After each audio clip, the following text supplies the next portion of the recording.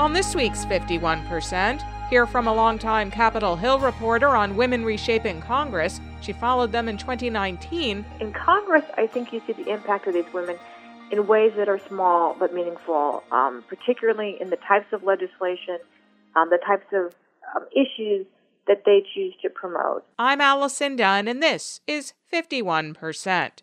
When I'm on a mission, I rebuke my condition. If you're a strong female, you don't need permission.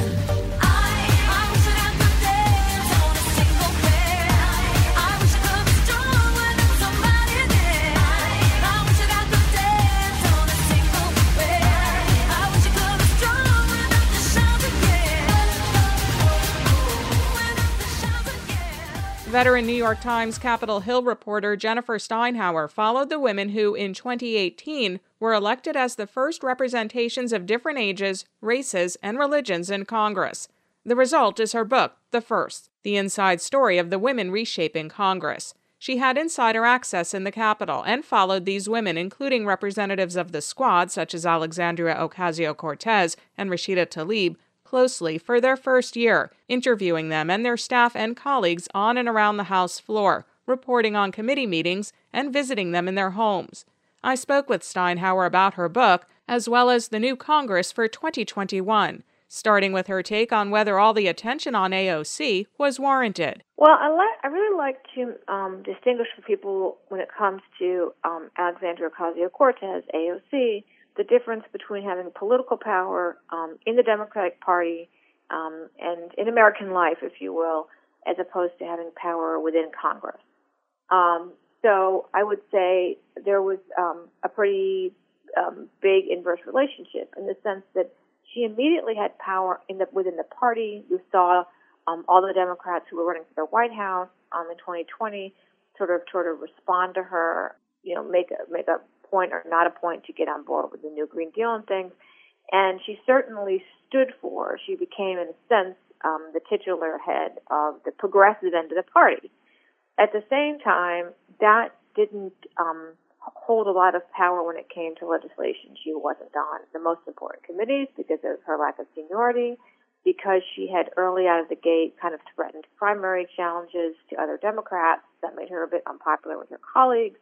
And relationships are very important when it comes to putting legislation together. And she wasn't somebody who spent a lot of time, generally speaking, outside of obviously the new Green Deal, which really barely got a hearing, really working on legislation, the type of legislation that came to the floor. There were a lot of other freshmen who actually were more impactful in those areas. And maybe you could expand on that. That's quite interesting. Yeah, I mean, I'll give you an example of sort of almost the corollary to that. I'll look at Lauren Underwood. She was a first.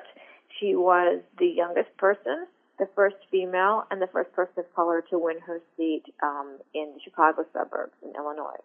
And she kind of just put her head down and focused on legislation. She was particularly interested in healthcare legislation, and she was very hands-on in her bill writing. As you would imagine, members of Congress have staff who work on the actual drafting of bills. She was very hands-on about that, and she got quite a number of her bills that she worked on or co-sponsored passed. And that was sort of what she was focused on. Some people are more focused on making sure that they're servicing their districts. There's always some mix. But there were other people who were extremely active on their committees and the law writing process. I would say one thing where you saw AOC make her mark on the Hill was an oversight, which are hearings where you're bringing in members of the administration, but also other folks in the private sector and so forth, and questioning them, grilling them on what's going on. And she was always very prepared for that, and she asked really good questions. And she asked good questions of Michael Cohen, even, the former number two for the big-time aide to Donald Trump. She got interesting things out of him about Donald Trump's tax situation, for example. So she was really good at questioning witnesses in hearings. But when it came to kind of the day-to-day grind of lawmaking, there were other people whose roles were much more significant. To what do you attribute that? I just think she's more interested in politics than lawmaking. I just think, and there's a lot of people like that, they feel like they have more power, more influence outside the tent. They are busy working on and trying to influence elections. They are trying to push the direction of the party. They're spending a lot of time doing national media, going on TV. They're just making other things a priority. And obviously, she was highly in demand in all those circles, particularly among progressives who wanted her imprimatur when they were running for office. So let's kind of fast forward to now, where we had another historic election. What did you see first-wise this time around, and how does that impact the first from 2018? Well, one thing that I think was very interesting about 2020 is that although obviously you had a Democrat prevail in the White House, Democrats did lose ground in the House. And there were a lot of reasons for that. But the Democrats who lost, many of them were complaining about, again, when we're talking about the impact of politics, talking about the more progressive end of the party and some of the more progressive policy messages as it pertained to the police, healthcare, and other things. But particularly in public safety, the police, they felt, and the word socialism, just the idea that if anyone embracing the term socialist, really hurt them in their districts. There were other factors too, especially including the fact that Republicans were much more willing than Democrats to kind of go door to door and do that retail politicking. A lot of Democrats realized that cost them. But this was a real center and left divide that hurt people more in the center and in more conservative districts, mixed districts, Republican districts, if you will. But what was also interesting is that in the places where Democrats lost their seats, they almost uniformly lost to Republican women, Republican people of color. And what was interesting particularly about that is that Republican women had been really losing ground for the last 10 years. And even in 2018, when you had the historic number of women win elections to make the highest number of women ever in Congress, that is the 116th Congress, Republican women actually lost ground that year. And there were so few of them. And now you're going to see far more Republican women in the House than you have in a while. And they really, what they did was, they watched the Democrats. They watched how Democratic women tried to appeal to women or appeal on certain issues, and kind of copy that, if you will, in a Republican template and in districts where that could work. And I thought that was the most striking outcome as it pertains to women, and even writ large, what happened in the House in 2020. That is interesting. And then how does this play out now under a Biden administration, which is already looking a little more representative of the country? How does this help or hinder what more progressive women are trying to do, or maybe the Republican women you were just talking about? I mean, this is all, conjecture clearly, but how does this start to play out, do you think?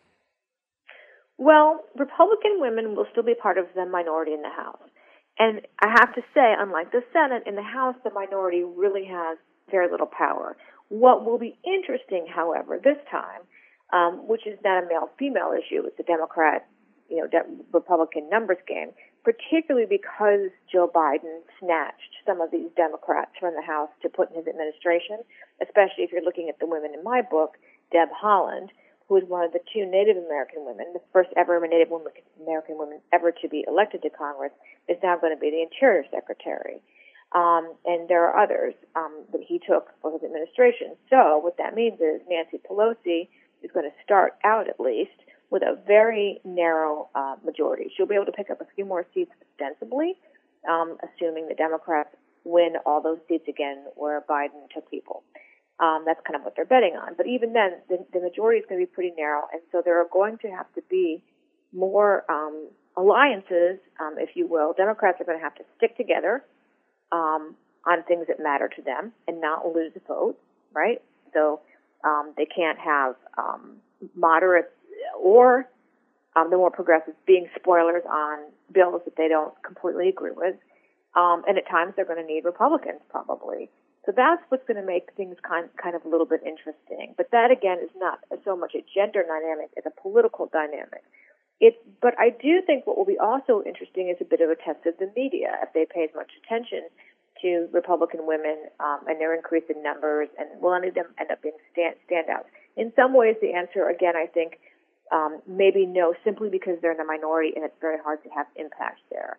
But I think the political dynamics of middle versus progressive happen to be refracted a lot through the lens of these women because so many of them are high profile. Both the Squad, AOC, and Ilhan Omar, Ayanna Pressley, and Rashida Tlaib, but also the women who all prevailed, who came, for example, who call themselves the badasses, and those are women who come from the national security space, who are veterans or work, in the CIA, the Department of Defense, who are more moderate members who come from Republican districts where they had defeated Republicans in 2018 and held onto their seat, some of them just barely, I might add, in 2020, and are even more insistent per Biden's win and per their difficulties and their struggles in prevailing in 2020. They will be even more insistent on being a check to the left. And that's where you're going to see the struggle play out. Again, that's more a political struggle than a gender struggle, but you will see that play out very publicly and strongly, I think, largely among and between women. Very interesting point. Thank you for raising that. Kamala Harris, obviously a first. So let's talk about your take on that and what she brings to the table in terms of advancing other women. Well, it's interesting that you bring that up because right after Elizabeth Warren was eliminated from the 2020 stage, I had a lot of people who I would speak to. I was doing a lot of, virtual events for my book, talking to people like you, and a lot of them were very frustrated. That doesn't this show that women really can't advance on the national stage and women are still hitting this glass ceiling? And it is absolutely bizarre and ridiculous that a country like the United States never had a female president when you look around the world. Having said that, to some degree, I say two things. One is women have a harder time than men getting through primaries, but once they do, they win at the same rate as men in general elections. So women can and do win an election in both parties, mostly Democrats, but even Republican women are showing more muscle. So that's something people need to understand. And then obviously, as you mentioned, Vice President-elect Harris turned down that presumption on its head a bit because we saw her be a successful number two on that ticket. She was certainly not a drag on that ticket. And many people obviously assume that she will attempt to run for president next whenever Joe Biden, whether he serves one term or two, decides not to, or is not permitted to run again. She is, at this point in time, the presumptive nominee, right? So that'll be another test of that. But I think, again, women are looking at her and seeing both a gender and a racial role model and first in that position, and looking to see her lead not just politically, because obviously people have different views about whether she's progressive or whether she's actually much more moderate. There was a lot of debate about that when she was running for president, but also in the arena that we talk about when we talk about descriptive representation, which is people who are representing specific groups, right? And I think about something very meaningful that I saw where she chose to go to Ward 8, which is the most African American district in the District of Columbia and one of the poorest with the least amount of healthcare resources to get her COVID vaccine. And I think that was very intentional and very interesting to speak to the community there and to communicate her feelings about the safety of the vaccine and the importance of getting the vaccine. And that's where descriptive representation becomes very important. When people look into the chambers of Congress, when they look at the vice president's office, and they see people who look like them, or who look like their kids, or younger girls and young women look out and see someone like themselves, that is actually not just symbolic, it is quite powerful, and it does inspire the next generation of female leadership. And it resonates, I think, within a community. I mean, no matter what you're talking about, if an elected official goes where other elected officials have not and actually puts the action to match the words on the podium, that does carry that power I think you're talking about. So if she continues to act in such a manner as vice president, it sounds like what you're intimating is that it could be quite impactful. It can be. I always see something too with all of these, with most of the women who won in 2018, some who prevailed in 2020, and I see this too with Kamala Harris, which is sometimes we don't think about generational shifts as much. I think that having a lot of these women who are much younger, millennials and young millennials too, was very interesting. They had a different take on how to run for elections, how to spend money, how to use digital media and so forth, and they bring a different generational perspective. I think having Vice President-elect Harris be a member of the often forgotten or benighted Generation X is also interesting because she brings certain kind of ethos and cultural stamp, if you will, from that generation. And that's, again, not a gender thing, but it's meaningful to people in that age group. And it says something culturally, when they see how she dresses, when they see how she expresses herself, they see themselves too. When you look back and you're looking at 2018 and the first and women reshaping Congress, it's only been 2 years. It's a really long, short time, right? But what worked? Are the impacts still being felt? Or, some, as you mentioned this earlier, are more successful than others at certain things. You gave the example of AOC with politicking versus writing legislation. Where are we really seeing the reshaping from 2018, even 2016? I think you see it particularly in Congress. I think you see the impact of these women in ways that are small but meaningful, particularly in the types of legislation, the types of issues that they choose to promote. I think a couple of examples of that are different from each other. I think a lot about Ayanna Pressley and what she brought into oversight and her interest in things like childhood trauma. I think of Lauren Underwood's interest in a caucus that she built in Black maternal health. These are not things that were never thought of or even considered for legislation previously, but they championed it, and sometimes they had the first hearings on these issues, and so you saw that. But I would also point to that in the defense realm, where you had women who had attended some of the elite service academies or who had served in the military, who were really pushing to change the way sex assault on these campuses were adjudicated, which is something that a lot of Republicans, frankly, had resisted, and a lot of male members of Congress had resisted.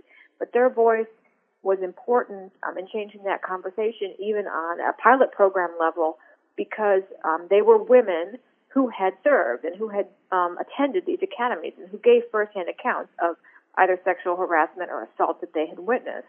So lived experiences mean a lot of different things to different people, but when you can bring that in these different arenas, whether from your own upbringing, your background, your socioeconomic background, your racial background, and your professional background, I think it does have an impact. And I think the other side of that, which is a little different equation, a little different part of the question, is if you take it back to the squad, President Trump made the decision to kind of put them in his crosshairs, right? I mean, he used them as targets. He talked about them constantly for a while. Republicans got to the point where they were using those women, in particular AOC, but Ilhan Omar as well, as the new face of the Democratic Party in a negative way, kind of replacing Nancy Pelosi. So that gave them more political power and more political import, whether it was from their supporters or their antagonists. They became a face of certainly the certain segment of the party.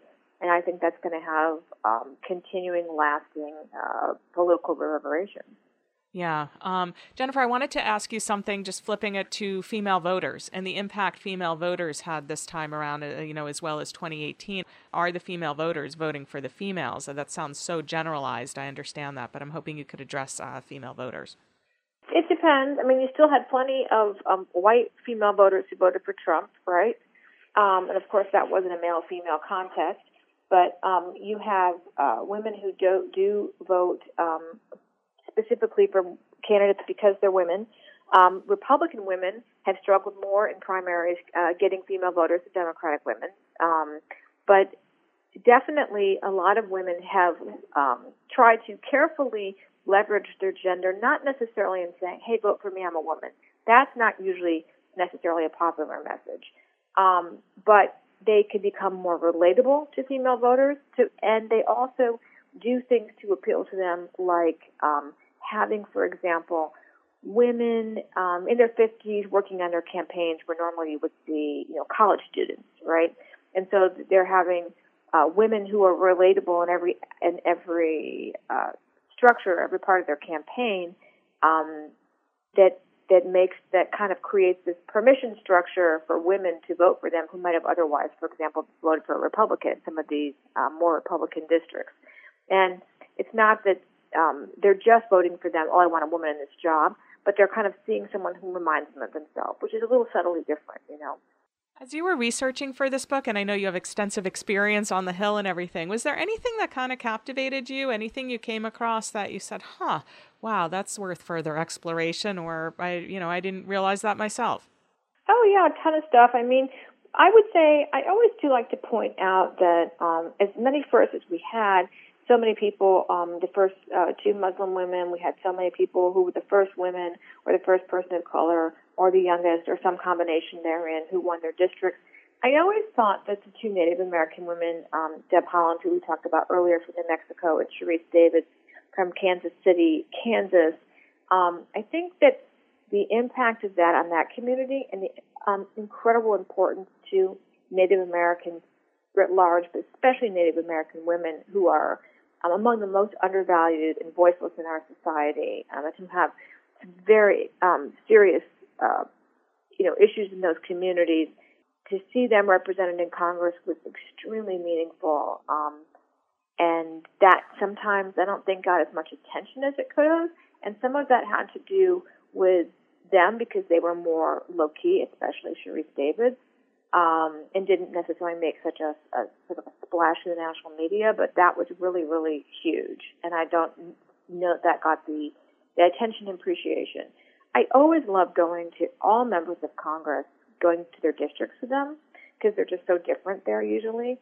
At home, often, and the issues that people care about and the things people talk to them about is obviously much more parochial, but very important, right?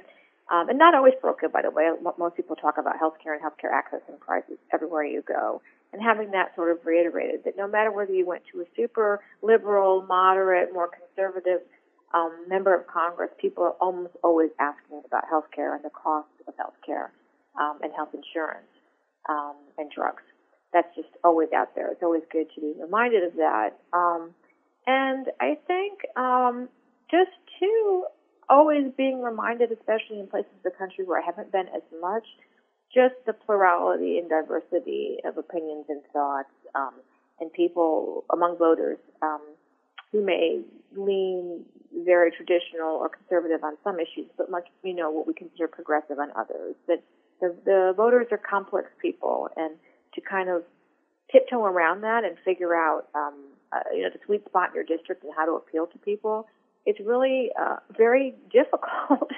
And it's always amazing to me, people who have the energy and the wherewithal to learn all these policy issues, to ask people for money, to put in the elbow grease and walk these districts to serve their district and to serve their country. It's actually never ceases to amaze me, to be honest. What's next for you? Well, I'm actually just started covering military affairs in the Pentagon, which is kind of strange to change beats in the middle of a pandemic, but there you have it. And so I'm actually kind of shifting, especially in my focus, to look at the role historically and now, and the changing role of female veterans and women in the military. So I'm very excited to dig into that. That was New York Times reporter Jennifer Steinhauer talking about her book, The First, The Inside Story of the Women Reshaping Congress. The book will now be available in paperback. She has also written a novel about the television business and 2 cookbooks.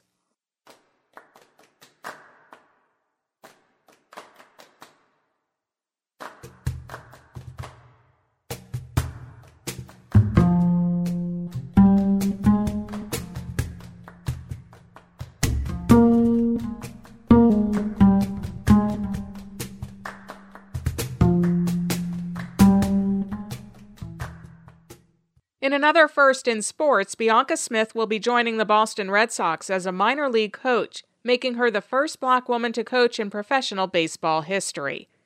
And a diversity study finds increasing numbers of women and people of color in leadership positions at the Football Bowl subdivision level of college athletics for 2020, though not enough to overcome a significant underrepresentation. A recent report card from the Institute for Diversity and Ethics in Sports issued slightly improved grades of a B- for racial hiring and a D+ overall, compared to the 2019 edition, which had issued a C for racial hiring and a D overall. The gender hiring grade in both reports was an F. The study examined positions at 130 FBS-level schools such as university presidents or chancellors, athletics directors, faculty athletics directors, and conference commissioners.